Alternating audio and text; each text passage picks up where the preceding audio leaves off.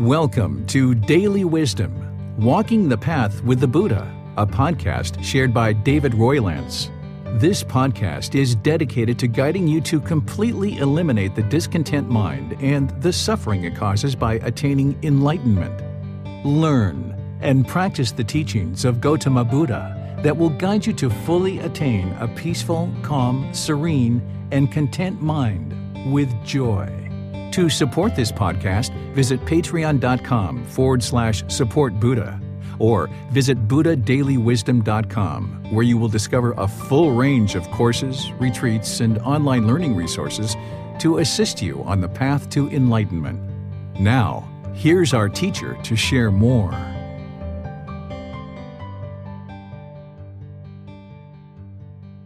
Sawadee Kap.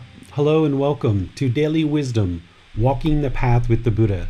Today we're going to be doing loving kindness meditation as a community to come together and encourage and support each other in developing and maintaining our meditation practice. Right here, wherever you're watching this or wherever you're listening to this, we get together on Sunday, Wednesday, and Saturday. On Sunday, we talk about a chapter in the book, Developing a Life Practice, The Path That Leads to Nibbana. And this week we are in chapter 23. On Sunday, we'll be going to chapter 24, which is Misunderstandings in Gautama Buddha's Teachings. And we're going to be actually restarting this whole program from the beginning of this book here in a matter of weeks. So if you're just joining us for the first time or you've recently joined in, you'll be able to start all over with this book, which you can get for free by just clicking on the link wherever you're watching this for the free book, and you can download it, or if you need a printed copy, you can get a printed copy using that same link. On Wednesdays, we come together and do breathing mindfulness meditation, loving kindness meditation, or Buddhist chanting. And today is our loving kindness meditation day. On Saturdays, we do our Pali Canon and English study group, which are the words of the Buddha. By learning the teachings directly from the words of the Buddha, you'll actually be able to increase your clarity of actually being able to learn and practice the teachings and training the mind to this enlightened mental state that was shared by Gautama Buddha over 2,500 years ago.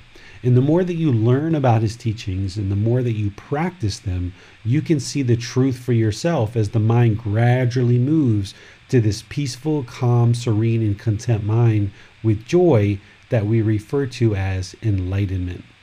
So I would like to welcome you to our loving kindness meditation practice session, where we'll be starting out with some breathing mindfulness meditation just to kind of get the mind settled.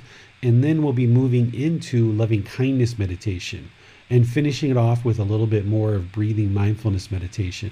At the end, if there's any questions about meditation or this path to enlightenment, I'll be pleased to answer any questions that you might have, and we can help you to develop your practice further along this path. I'd like to invite you to go ahead and pull up a cushion or a chair, whatever it is that you normally meditate with, maybe just flat on the floor, because there's seated position, lying position, and standing position. There's also walking position, but that's a little bit hard when you're actually doing live streaming here, unless there's somebody operating the camera. So go ahead and take a position, typically that's seated when you're in a class like this, and your lower body should be nice and comfortable. If you're in a chair, maybe your feet are flat on the floor or crossed at the ankles. It's totally up to you. There's multiple ways to sit. There's no one permanent fixed way to sit that everyone needs to sit. If you're on the floor with your legs crossed, I would suggest that you don't put them in too tight, because you can cut off the circulation, which will make it challenging for you to continue your meditation. Then with your upper body, you would like your spine to be nice and erect, where your muscles are engaged. This is going to help keep the mind attentive and alert, because during meditation, the mind may have a tendency to kind of turn off or become sluggish or become inactive, and you want to maintain that active, alert attentiveness of the mind so that you can actively train the mind. And the way to get to the mind is through the body. So by maintaining this erect posture with the spine, you're using the body in order to get to the mind The body is like the employee and the boss is the mind. Then with the hands and arms, you can place those anywhere you like. Gautama Buddha placed his right hand on top of his left and he put his thumbs together and then he placed that in his lap. So if that's comfortable for you, you can do that. But if that's not comfortable, you can place maybe your hands flat on your thighs or on your knees, on the armrest of a chair. Some people like to put their palms up. Remember, it's not about everybody doing this exactly the same. It's about finding what makes the most sense for you and what allows the body to be comfortable but not luxurious. Because if we make the employee too luxurious, then the employee is not going to be wanting to take us to go see the boss. So we need to make the employee comfortable but not luxurious. Okay? Once you're got your body in position, just go ahead and close the eyes.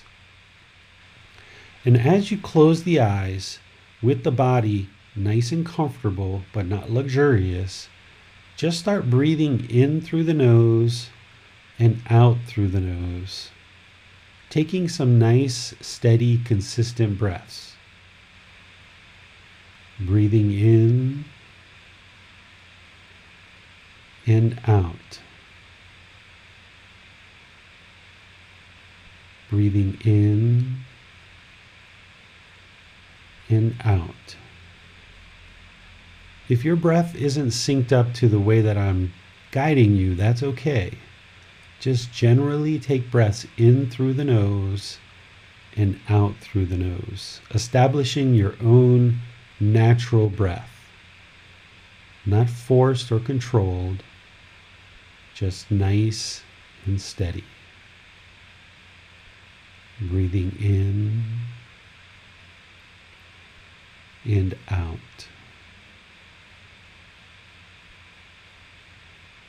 Breathing in and out. Focus the mind on the breath, the sound of the breath entering the nose, or the sensation of the air moving over the skin into the nose. The breath is the present moment. Fixate the mind on the breath. Breathing in and out.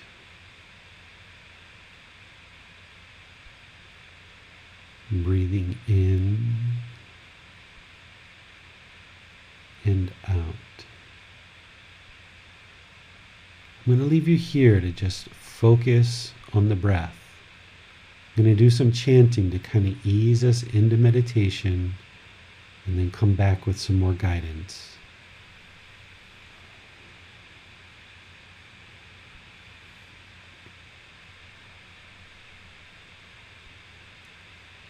Arahang Samma Sambuddho Bhagava Bhutang Bhagavanang Abhivateyami Sawakhato Bhagavata Tammo Dhammang Namasami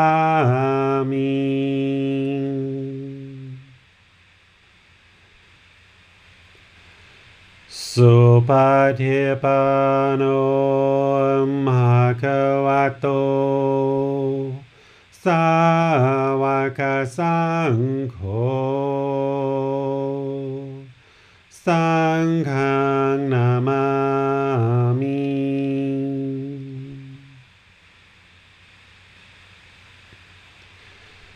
Namo Tassa Bhagavato Arahato Samma Sambuddhassa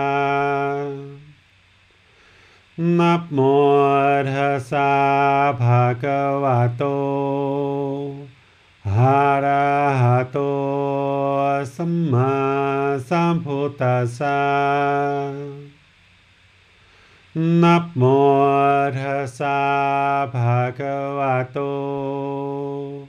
อะระหะโตสัมมาสัมพุทธัสสะอิติปิโสภะคะวะอะระหังสัมมาสัมพุทโธวิจาจารณังสัมมุโนสัคขะโตโรกาวิตู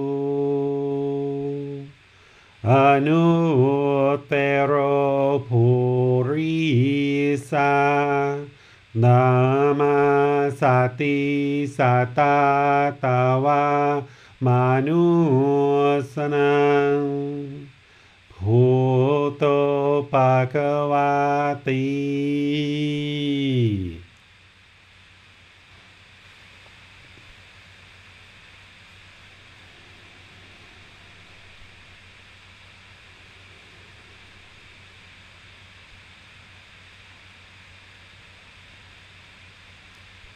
Should be breathing in and out.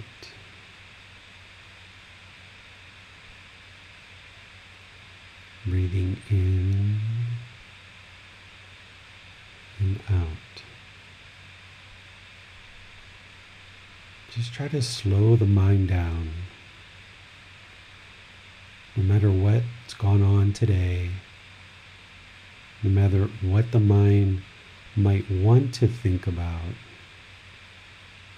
you gain control over the mind by focusing it on the breath and just slowing the mind down. Breathing in and out.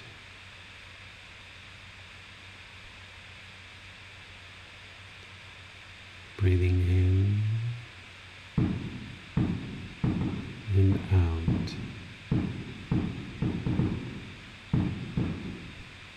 Just observe one breath at a time. Just one breath. Don't focus on the future. No focus on the past. Just one breath at a time. Focus on the breathing in, fully aware of that breath, bringing the mind's awareness to the inhale, and breathing out, fully aware of the exhale.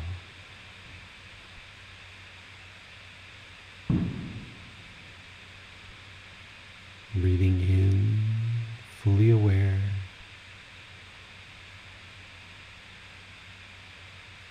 Breathing out, fully aware of the entire breath.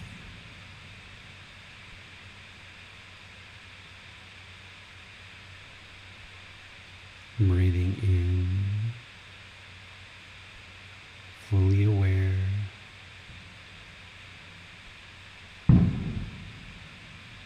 Breathing out, fully aware.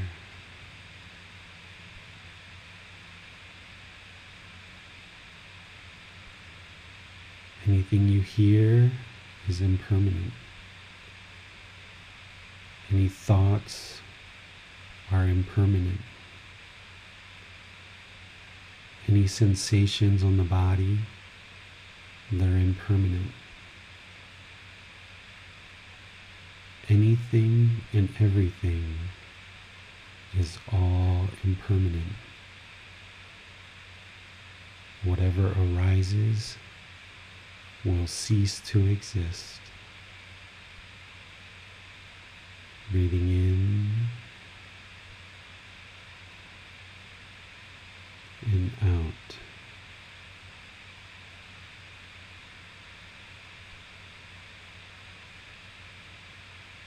Breathing in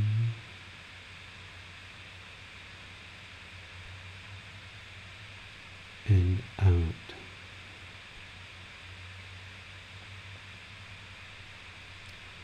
Continue to stay focused on the breath, being fully aware of each and every breath, all the way in and all the way out. If the mind wanders, just cut it off and bring it back to the breath. Don't attempt to judge the thoughts, label the thoughts, or figure out where they're even coming from. Wherever you notice that the mind is not on the breath, cut it off, let it go. Bring the mind back to the breath. Breathing in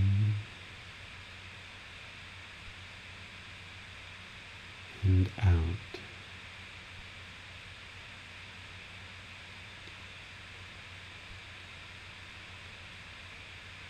Breathing in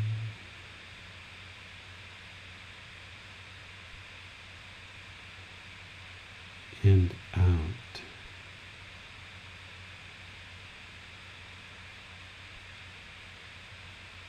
In this meditation, develop the perception of impermanence. As every thought arises, notice that you can cut it off and let it go. Bring the mind back to the breath. If there's something you hear, notice that it's impermanent. Bring the mind back to the breath. Anything and everything that's happening around you, it's all impermanent. Just focus on the breath. And then I'll be back with loving kindness meditation. Breathing in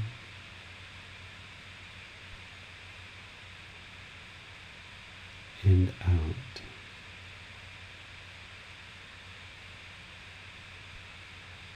Breathing in and out. All that arises will cease to exist. You have nowhere to go. There's nothing to do. No one needs you right now. Just focus on the breath. Breathing in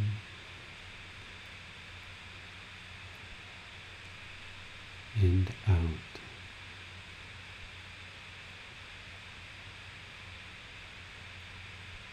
Breathing in and out.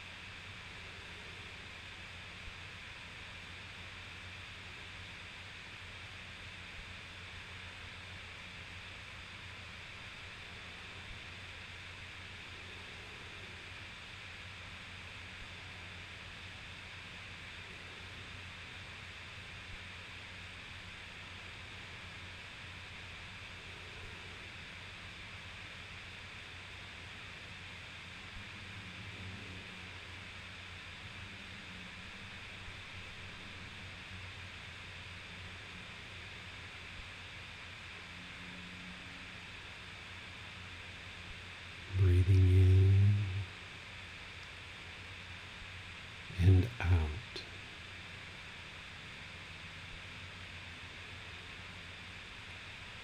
Breathing in and out. Now on the out breath, repeat this affirmation in the mind to cultivate loving kindness. Breathing in. May I be peaceful.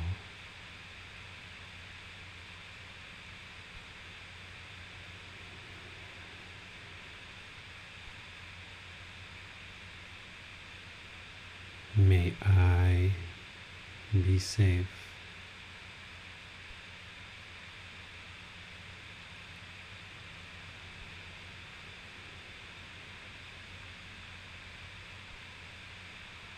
May I be well.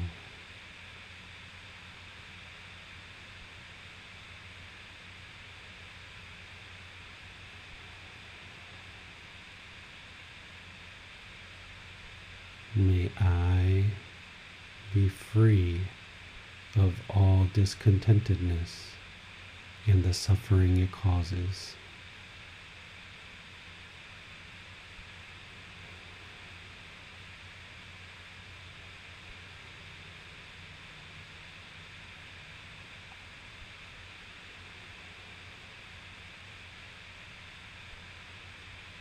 May my mother and father be peaceful.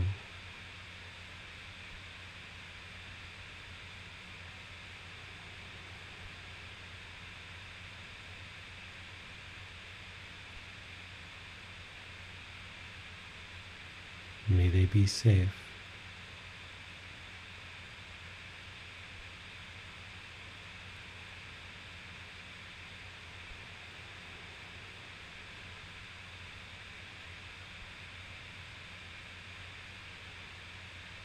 May they be well.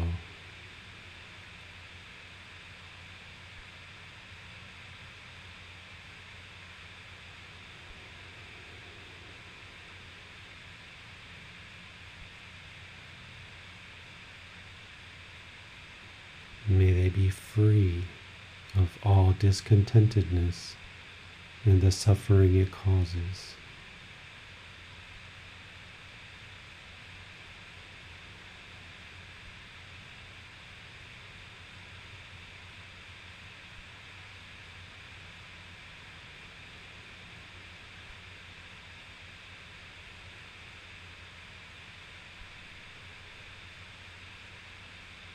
May my life partner be peaceful.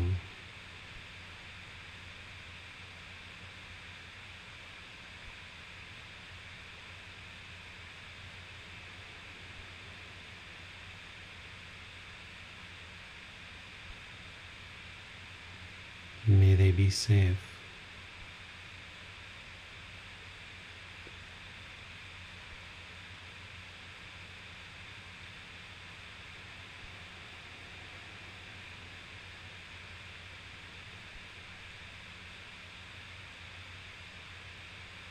May they be well.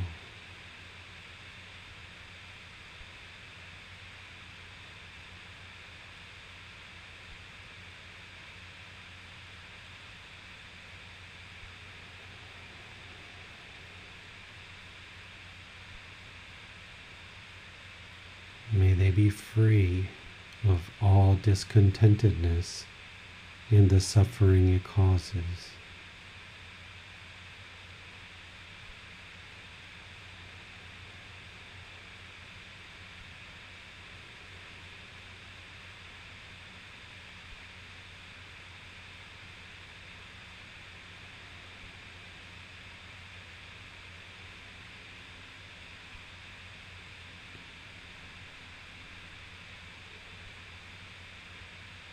May my children be peaceful.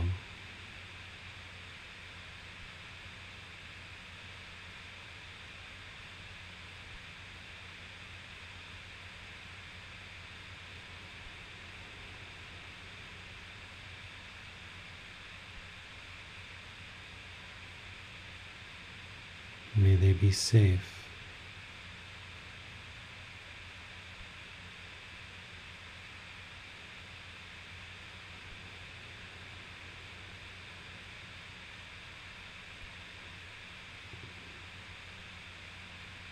May they be well.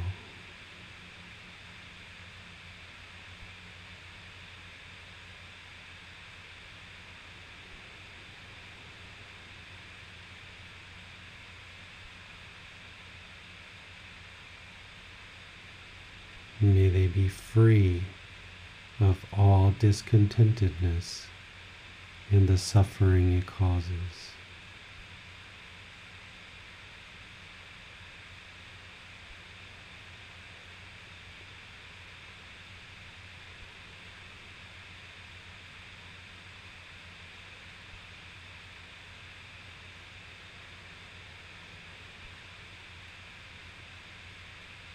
May my aunts and uncles, all extended family, be peaceful.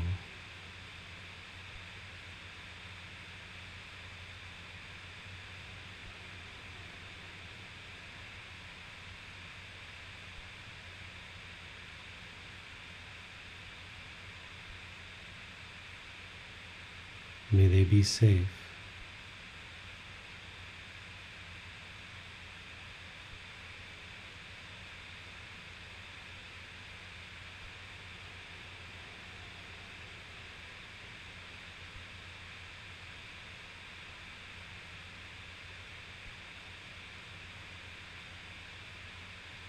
May they be well.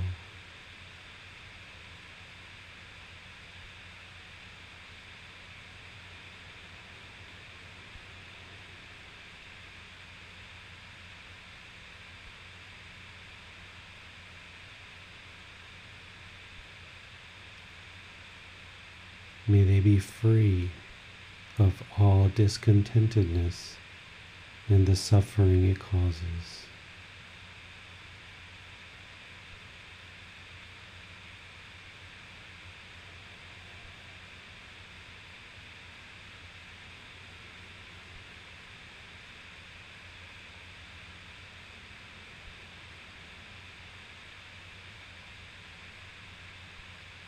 May my brothers and sisters all be peaceful.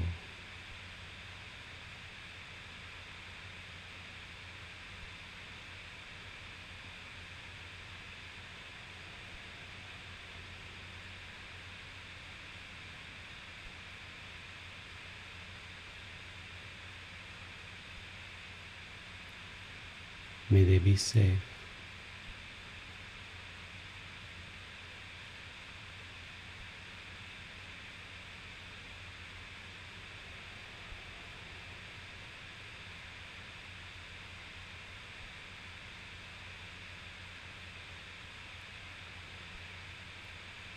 May they be well.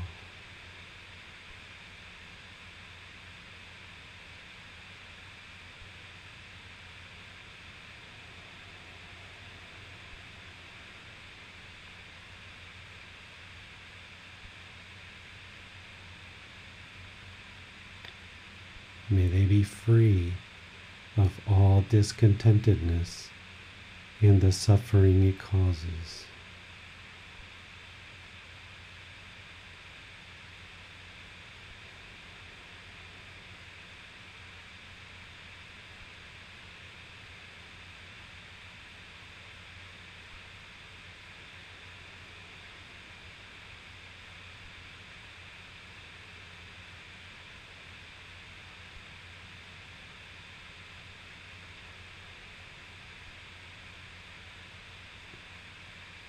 May all friends, associates, and colleagues, past, present, and future, all be peaceful.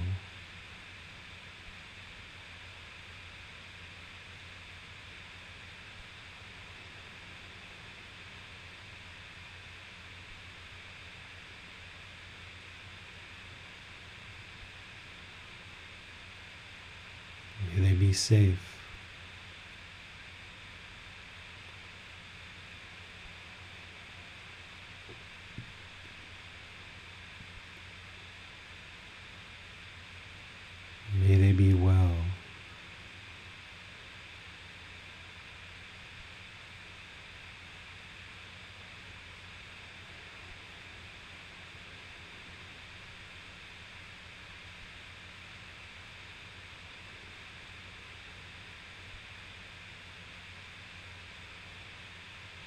May they be free of all discontentedness and the suffering it causes.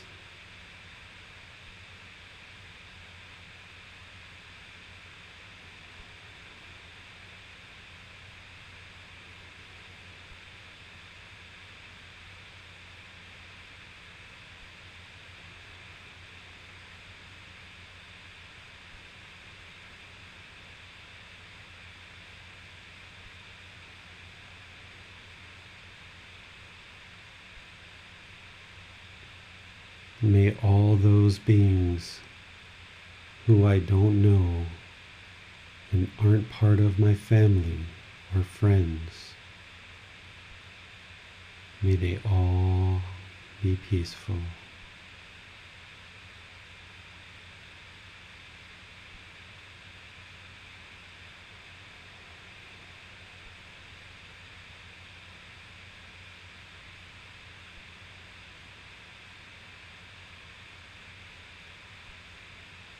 May they be safe.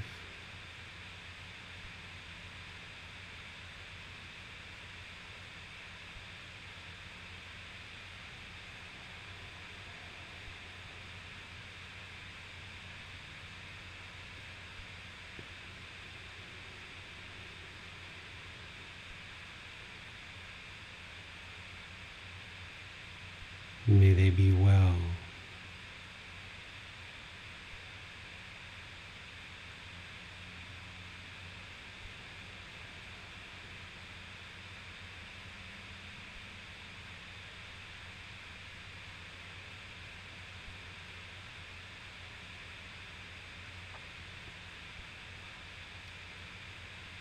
May they be free of all discontentedness and the suffering it causes.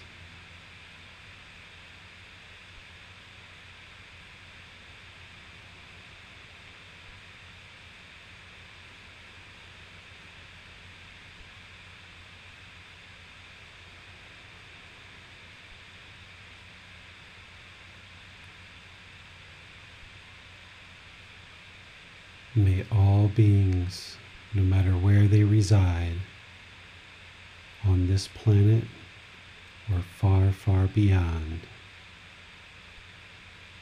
may they be peaceful.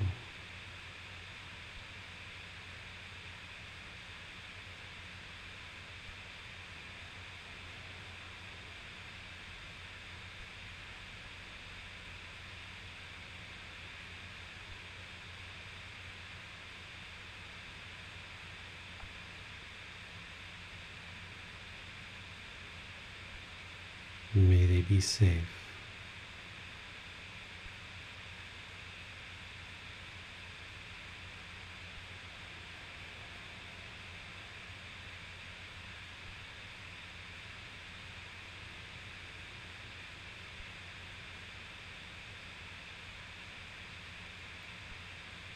May they be well.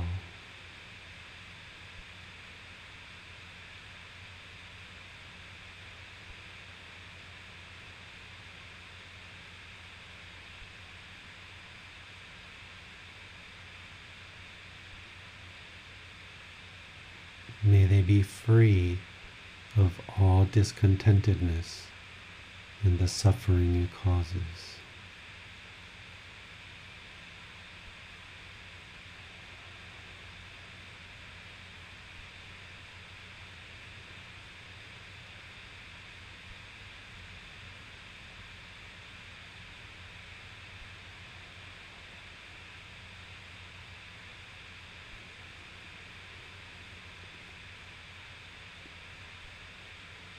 Now focus on the breath, breathing in and out.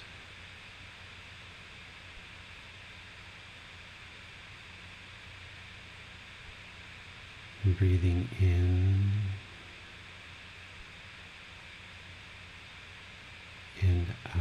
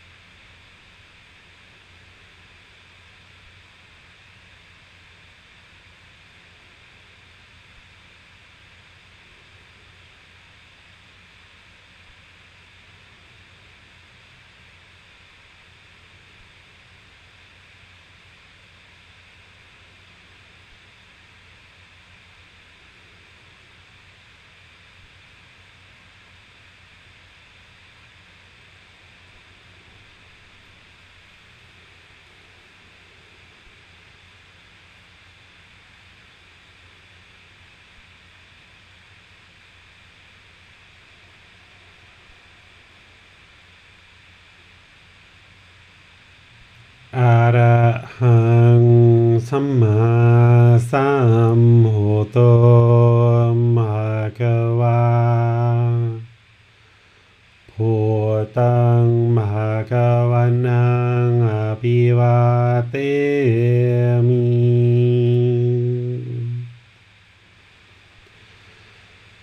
สวากขาโตภะคะวะตาธัมโมธัมมังนามัสสามิ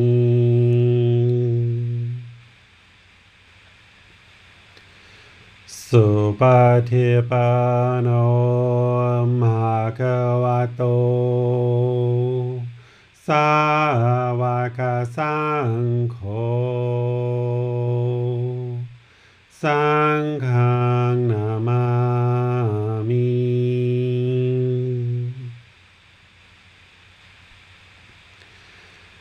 นะโมตัสสะภะคะวะโต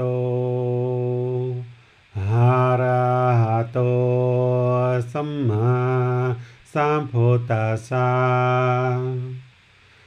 นะโมตัสสะภะคะวะโตอะระหะโตสัมมาสัมพุทธัสสะ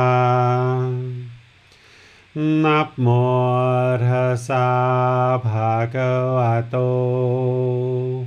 อะระหะโตสัมมาสัมพุทธัสสะอิติปิโสภะคะวะ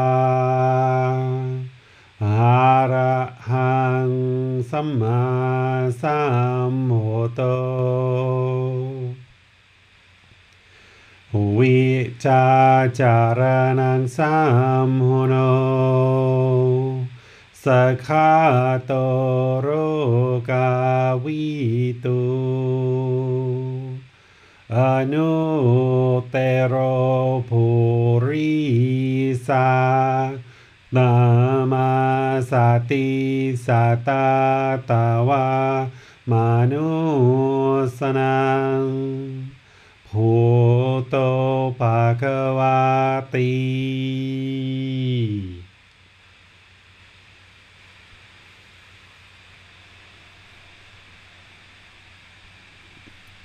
Okay, if you guys would like to slowly start coming out of meditation, just kind of ease your mind out. We're going to open things up to questions. If you're in Facebook, YouTube, or in the Zoom classroom, you can type your question into the comment section, and our moderator, James, will see that and be able to ask during the class. If you're in Zoom, you can also electronically raise your hand and ask your question as well. So whatever works best for you. I'd just like to open up to any questions you have on the meditation we did, or anything that you've been studying and learning along this path to enlightenment that you would like some clarification on. We have a question from Max. He asks, can we do loving kindness affirmations by geography? Yes, you can. You can start, of course, with yourself, because you always want to start with I. And then you probably want to expand out. You know, you can do it as small and narrow and as wide as you like. You know, you might start in your house or your flat, go to your building, go to your block, go to your city or town, go to your county, go to your state or province, go to your country, go to your continent, go to all the entire earth. You can do it that way if you like, depending on how refined you would like your rings. It's really up to you how you do that. And some people might try to do it in terms of start with I, and then you might say everyone to the north, everyone to the south, everyone to the east, everyone to the west, everyone below, all beings above, right? Because each time it's going to be all beings to the north, all beings to the south, all beings to the east, something like this. So yeah, you can totally do geography. I was wondering, David, do you recommend that we generally plan out what rings we're going to recite during our loving kindness meditation? I think it's helpful when you're getting going because you should really be focused on people that you do have hatred, anger, ill will for. Because remember, this meditation is all about transforming your mind. It's not a prayer, it's not a way to change other people, it's a way to change your mind.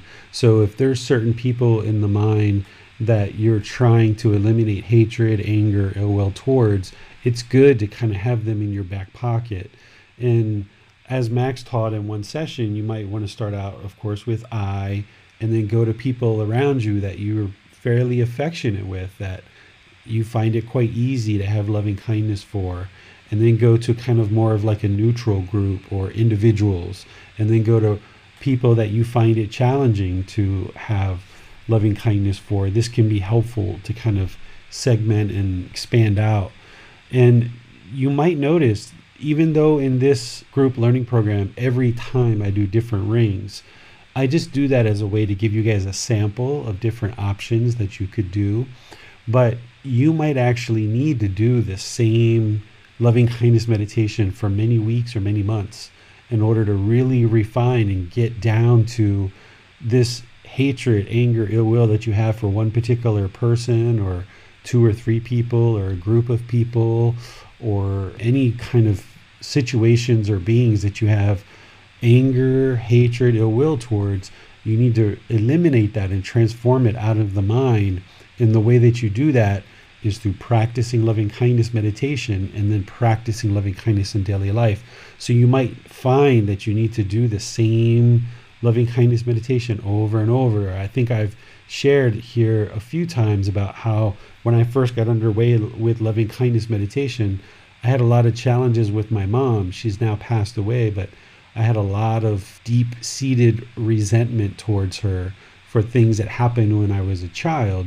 So probably for a good 6 months or more, every single time I meditated loving kindness, it was always involving her, until finally I felt it lift and I was able to have a really good relationship with her before she passed away. So yeah, you should probably kind of plan things out. For me, when I teach these classes, I really don't know what I'm going to do in terms of rings until either right before the class or sometimes even during the breathing mindfulness meditation. It'll just come to me about what I think I should do the rings for. But in terms of you diligently in a committed, consistent way of really tackling the hatred, anger, ill will that you have in the mind, you should know the types of people and the groups of people and the individuals that you're really trying to cultivate this for. Because otherwise you're just kind of smattering and trying to kind of throw spaghetti on the wall and see what sticks, rather than being very almost surgical with your loving kindness meditation. Thank you, David. I was also wondering if we find ourselves feeling aversive feelings toward situations rather than individuals, is there a way that we can cultivate loving kindness towards these situations through our meditation? Can you give me an example of what type of situation you're thinking of? I would say perhaps a job or a living situation where it's not so much just one person, but the situation in general is perhaps triggering aversive feelings. Yeah, you can do like your colleagues or your workplace, you can do your home, all those who reside in my home, or like if you're in a building, like a new place that you've moved to and it's very loud or noisy, or every time you go out, people are kind of angry and disgruntled with you, then if you feel some hatred and anger arising in you because of what's happening around you, then you can, cultivate loving kindness for those people, because there's individuals in those situations you have anger, hatred, or ill will towards, because just the situation, you can't have anger towards just the situation. It's actually the individuals, the people in them that you're having the anger, hatred, ill will towards. So it's identifying them and cultivating the loving kindness and then practicing it.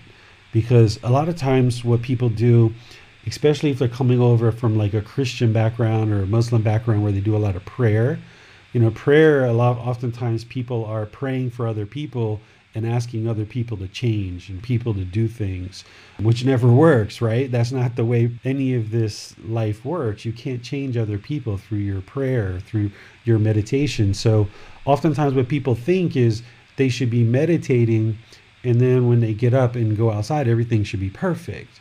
But that's not the way it works. You've got to take that cultivated, active goodwill without judgment from loving kindness. You have to cultivate that in meditation and then take it with you in your daily life and practice being polite, kind, friendly, and respectful to all beings.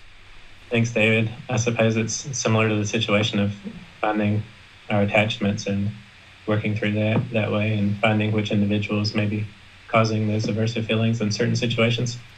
Yeah, Gautama Buddha talked about how, I forget what word he used, but I'll use my words, but this is from his teaching. He talked about how kind of an astute or a committed, dedicated practitioner would always be aware in their mind of what it is that they're actively working to eliminate and actively working to cultivate in the mind.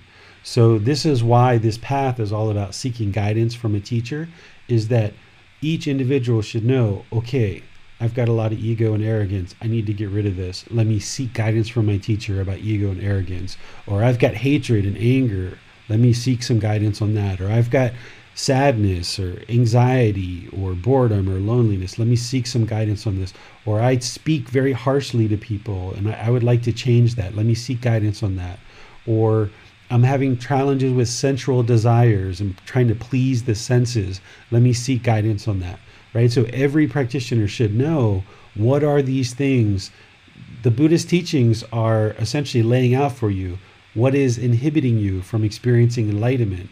And the more you learn about those, you're going to start seeing the things that you identify with, and you're noticing, I got that one, I'm experiencing that one a lot, but you've got to chip away at this sculpture almost and do it in your own terms, and just be very aware of what it is in the mind that those unwholesome qualities that you need to eliminate, and then be very aware of the wholesome qualities like generosity and loving kindness and compassion and sympathetic joy and equanimity and all of these other wholesome qualities that we aspire to cultivate in the mind.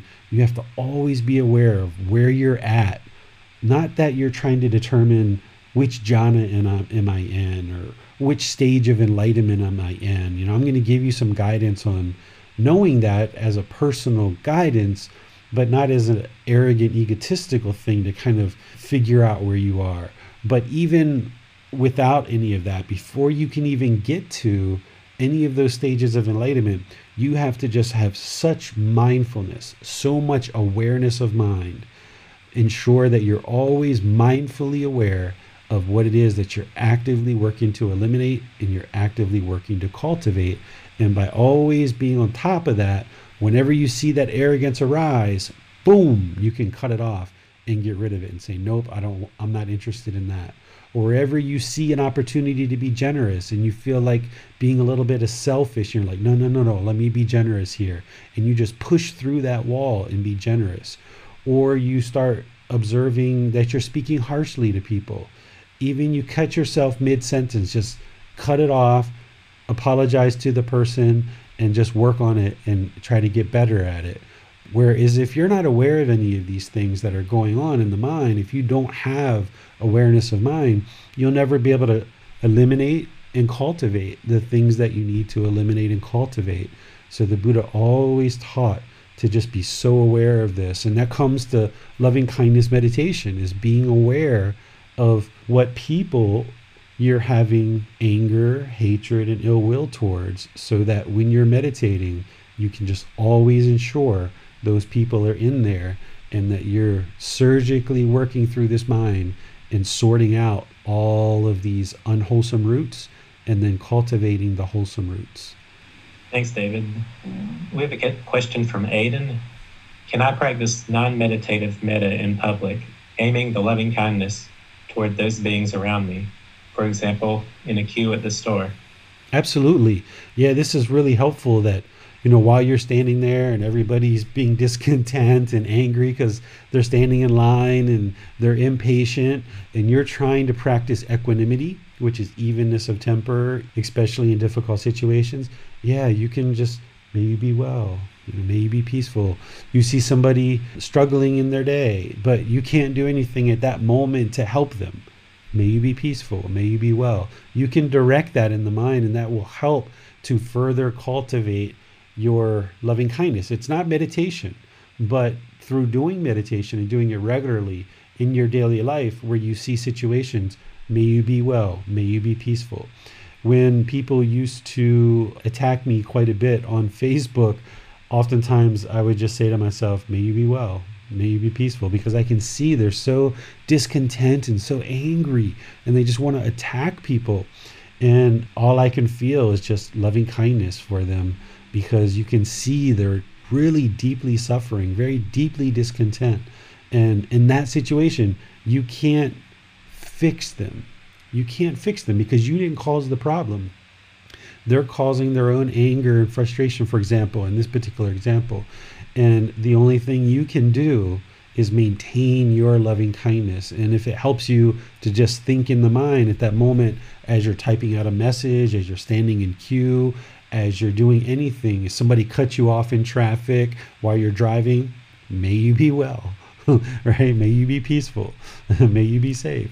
All of those things are really good to think about that throughout your day. Thanks, David. This is very helpful, especially at a time when across America, especially, we're having so much division and hatred. It's very helpful to keep in mind loving kindness and to practice this. Yeah, I saw the things on YouTube, I'm watching it on YouTube, all the things that are going on in America, and I just think loving kindness and compassion for everybody. And it's a really difficult time in America for some very specific reasons that I think people will learn about in the future, about why all of this is coming about at this particular time. But all we can do is do our part. And our part is to focus on our practice.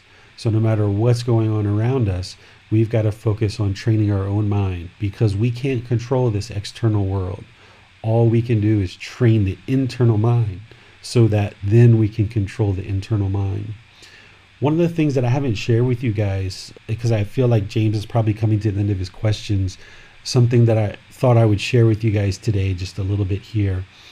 We've talked about discontentedness, and we've talked about these three feelings: is painful feelings, pleasant feelings, and feelings that are neither painful nor pleasant.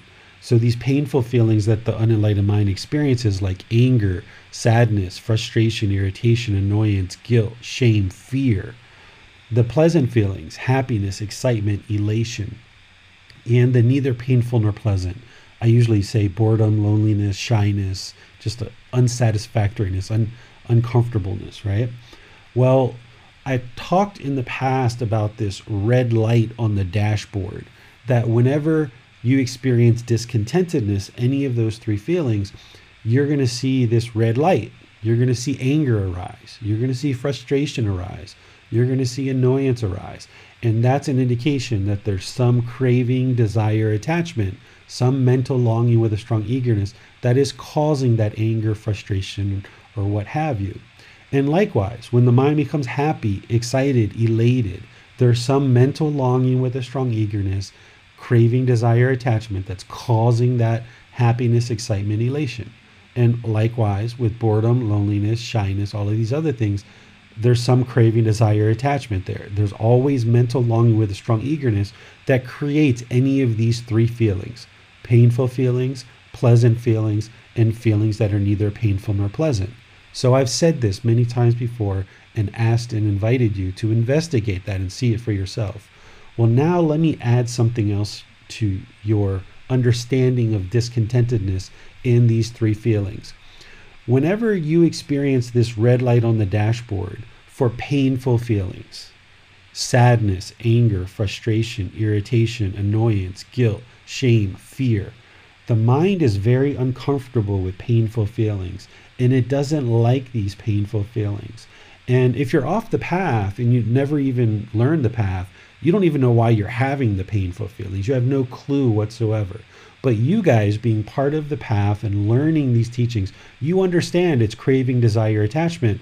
And because the mind's experiencing these painful feelings, you know it's because of craving, desire, attachment, some mental longing with a strong eagerness.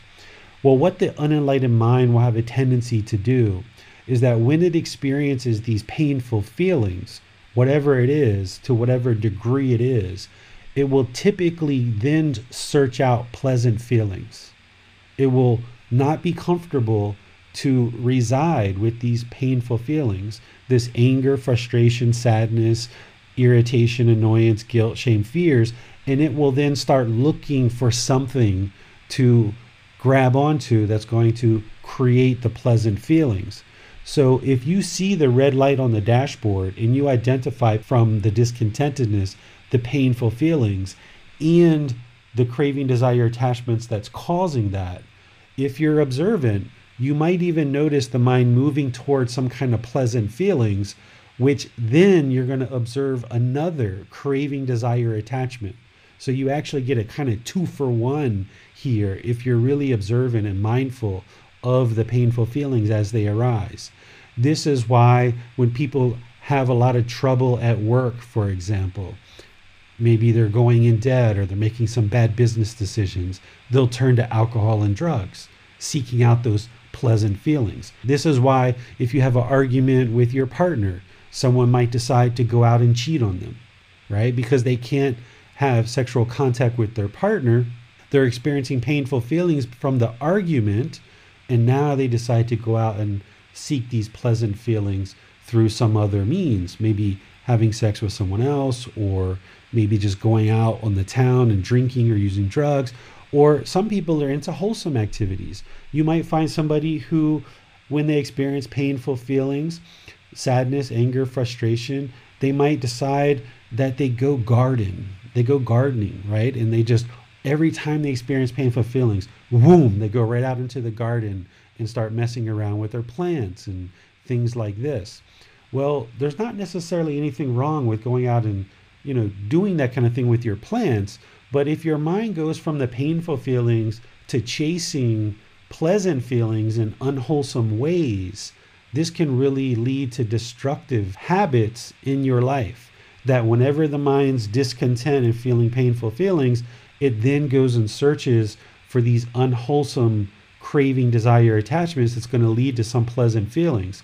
It's much better to go to some wholesome activity. If you're going to search for pleasant feelings, at least go to some wholesome activity that's not causing harm to you or to anyone else, like gardening or hiking or something like this. But even that craving, desire, attachment, if you're aware that every time your mind feels sad or angered or frustrated, you go out into the garden, then you've got to notice that that's a craving, desire, attachment for you too. It doesn't mean you have to stop gardening, because there's nothing wrong with gardening. It's a wholesome activity. But what you need to do is you need to eliminate this craving, desire, attachments that are causing the painful feelings, yes, but you've also got to eliminate the craving, desire, attachments that are causing the mind to search for those pleasant feelings by going and doing something like gardening. And again, if you understand what craving, desire, attachment is, it's not the activity itself. Everyone can garden if they would like to garden. It's all about how the mind relates to this activity, that it finds such pleasure and happiness and excitement from this activity. And it's searching and longing with this strong eagerness for this activity. And that's the craving, desire, attachment that needs to be eliminated in the mind. And you can observe this with the mind. If you experience any painful feelings, notice what the mind is interested in shifting to. And it's normally going to shift to something else. It can be just being completely alone, and you're really attached to being alone. You have trouble being with other people. It could be any number of things. You should still do those things, because it's better to kind of move the mind back to the middle. If it's on one side with painful feelings, it's nice to move the mind back to the middle, but you don't want to overshoot that and move it all the way over to these pleasant feelings, because now the mind is still longing with a strong eagerness. It's basing the feelings in the mind on some external condition. So as long as you're experiencing painful feelings based on these external conditions, the mind's also going to be experiencing pleasant feelings on these external conditions too.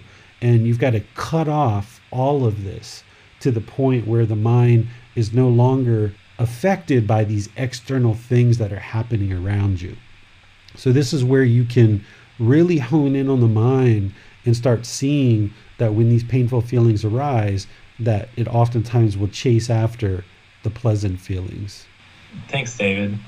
We just have a question from Judith. I enjoy metta meditation. At the time of practicing metta meditation towards dangerous, abusive people, what would be a good attitude that's not dissociative, that can produce dissociation to me? I'm not sure I understand your question 100%, Judith, but if you have people that are abusive in your life or, around you, it's very helpful to cultivate loving kindness. Going back to James's thing, I think he was talking about the protests that were going on in Washington, D.C. I know a lot of people in America were probably very angered at that, right? That's that defilement of anger, hatred, ill will. It would be wonderful if you notice as a Buddhist practitioner anger arising from this situation, that you can incorporate those people into your loving kindness meditation. Or if you're watching the news and you see somebody who's murdered somebody or who's abusive to someone in their family or some other situation, if you notice any anger arising, the prescription is to practice loving kindness meditation and practice loving kindness in daily life. That anger that arises, that sadness that arises if you see a child that is being abused, for example, there's no pill that's going to solve that. There's no amount of alcohol or drugs that's just going to make it worse. There's no amount of anything else that's going to solve that internal problem other than what the Buddha is teaching.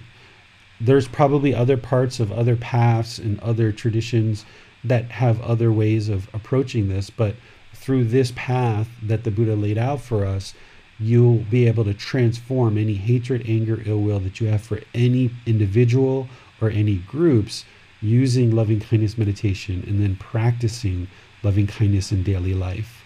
We have a question from Nicholas on Facebook. He asks, painful feelings, pleasant feelings, and feelings that are neither painful nor pleasant are the unenlightened categories. Those cover everything, right? So what category of things does the enlightened mind have? What is there besides painful, pleasant, and neither painful nor pleasant? An enlightened mind isn't going to experience those feelings because those feelings are based on external conditions. So the mind, in an unenlightened mind, really wants pizza, for example. Say my son really, really wants pizza. And say we call the pizza shop and they're closed for today. Just say they're closed. He can't get his craving, desire, attachment fulfilled, and now the mind becomes sad or angered because of this external condition isn't met. The mind isn't comfortable with impermanence. The mind craves permanence, thinking that every time we place a call, we should always get pizza, and that's just the way it should always be. An enlightened mind in that same situation, calling up the pizza shop, hearing that it's closed, would just be like, oh, well, okay, that's impermanent, and move on to the next thing. And the enlightened mind can be peaceful, calm, serene, and content with joy, whether it's eating pizza or whether it's eating something else. It's not attached. It's not fixed. It's not craving and longing for this external thing. The enlightened mind is already inwardly peaceful, calm, serene, and content with joy. So it no longer experiences any of those discontent feelings of anger, sadness, frustration, irritation, annoyance, guilt, shame, fear, happiness, excitement, elation. It's joyful. It's just not based on any condition, external condition, because that happiness, excitement, and elation, it's impermanent. But an enlightened mind is going to be permanently joyful. The enlightened mind isn't going to be bored or lonely or shy or uncomfortable or unsatisfied in any situation. It's just always going to be completely peaceful, stable, unshakable. Thanks, David. Those are all the questions we have for today. Okay. So, Nick, back to the happiness, excitement, elation. Sometimes people are a bit concerned. They think like, okay, if I progress on this path to enlightenment, you mean I'm not going to be happy anymore? I'm not going to experience excitement and elation? Well, the mind's just going to always be joyful without any condition. That happiness, excitement, and elation, it's discontent because it's based on an external condition and it's impermanent. Therefore, happiness, excitement, and elation, while you're experiencing it, might feel kind of good, but then because it's impermanent and when it's over, that's when the mind then swings to either boredom or loneliness or sadness or anger or some other discontent feeling. So as long as you allow the mind to experience feelings based on external conditions, it's always going to be shaken up by something. It's always either going to experience these painful feelings, these pleasant feelings, or these feelings that are neither painful nor pleasant based on some external condition. So what the enlightened mind has done, it's gone inward and it's removed all these external conditions. It's let go of all of these external conditions. It's trained the mind to be so peaceful, calm, serene, and content with joy, no matter what's happening around you at any given time. And the mind is no longer shaken up by impermanence. So an unenlightened mind, if your boyfriend, girlfriend split up, you're going to be sad or angry because the mind's craving permanence. Or if you order that pizza and it either doesn't show up or the place is closed, the mind's craving permanence. It has this outward searching and seeking satisfaction externally. And now it doesn't get what it wants. It's discontent. It becomes painful. It becomes sad or angered. So if you allow the mind to get so happy when you order pizza, for example, all right, we've got pizza coming. All right, we're so excited. Well, that means someday it's going to be sad or angry because that condition is not permanent. You can't permanently get the pizza. So if you allow the mind to latch on to this external condition for happiness, excitement, and elation, which is temporary, then someday you're essentially inviting in painful feelings because you allowed it to seek these external pleasures. And the mind is usually seeking these external pleasures and pleasant feelings through the 6 senses. The 5 senses that you know about, which are the eyes, the nose, the mouth, the ears, and the bodily contact. That's the 5. But then there's the 6th one, which is the mind, which oftentimes the mind will just daydream about certain pleasant things. And if you use these senses and if you look at how the mind works, it will long for pleasant feelings. It will have this strong eagerness through these 6 senses, looking for pleasure through one of these 6 senses. And when it gets it, it's happy, it's excited, it's elated. It sees something it likes, it smells something, it tastes something, it hears something, or it feels something on the body, or the mind is, thinking about some pleasant thing. And it's happy, it's excited, it's elated because it's taken in some kind of condition through these 6 senses.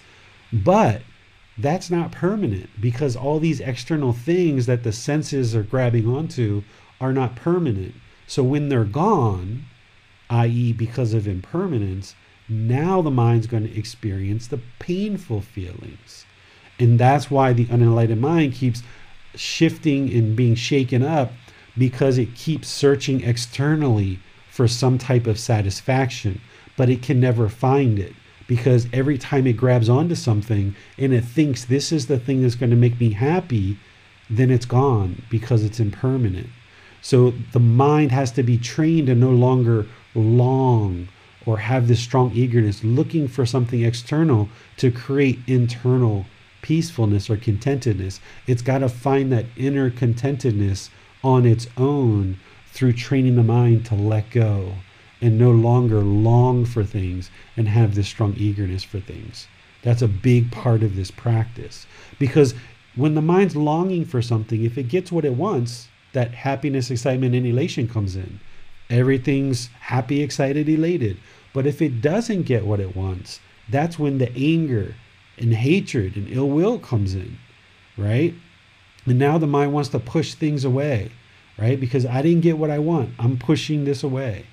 And all of this is coming from the mind's ignorance or unknowing of true reality. These are the three poisons: craving, anger, and ignorance. The mind's going to crave for those pleasant feelings. As long as it gets them, it's going to be happy, excited, elated. But when it doesn't get that, because it can't get those things permanently, because it's based on some external condition, then it's going to move to painful feelings. And that's when the anger, frustration, irritation, and all that other stuff's going to come out. And the mind's going to want to push things away from it, push people away, push situations away. And all of this is transpiring because the mind is ignorant or delusional or unknowing of true reality. It doesn't understand what it doesn't understand.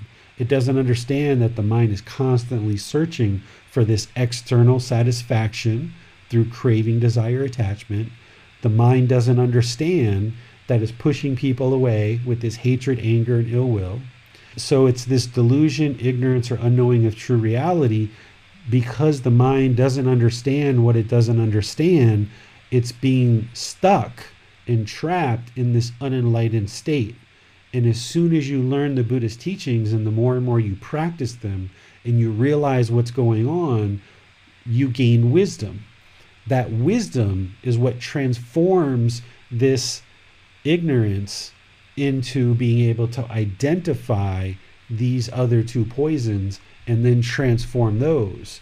So you transform the craving, desire, attachment with generosity, by being generous and giving, sharing, living open-handedly, right? And of course, you need to practice breathing mindfulness meditation in order to train the mind to let go. And then to transform that hatred, anger, ill will, you practice loving kindness meditation and practice loving kindness in your daily life. That's what transforms that hatred and anger into loving kindness. That's the opposite, the wholesome root. And then what transforms this delusion, ignorance, or unknowing of true reality, which is keeping the unenlightened mind trapped because it doesn't know what it doesn't know, it's learning and practicing the teachings of the Buddha to gain that wisdom. And through you learning and then independently observing the truth for yourself, the mind gains this wisdom of understanding, and now it starts functioning in the world much differently. Essentially, what a Buddhist practitioner is doing is you're starting to become an expert on the mind and how the mind truly works. And the more you understand how the mind works and all these natural laws of existence around you, the more wise you become about those. Now you can start to take active steps, apply effort to transform this mind from the unenlightened mind to the enlightened mind, where it no longer is attached to all these external conditions seeking satisfaction, but it's inwardly peaceful, calm, serene, and content with joy. That's the goal that you're working towards. But it takes time. It's a very gradual process. And the more time you devote to learning and practicing the teachings, the more active and dedicated you are, the more you'll progress. But you even have to eliminate that craving, that mental longing and strong eagerness for enlightenment. You have to pursue it as a goal, an objective, and as interest. Just gradually, consistently, day by day, learn the teachings a little bit, practice those teachings and see that they're truth. So then you can have wisdom. Learn a little bit more teachings, practice those, observe the truth so you gain wisdom. Learn a little bit more, right? And this is why we have these classes. This is why I offer help in the Facebook group. This is why I offer personal guidance that you can schedule appointments with me like you've done. By doing it little by little, taking off a little bite and then making sure that you understand it through practice and observing the truth for yourself, now you've got wisdom.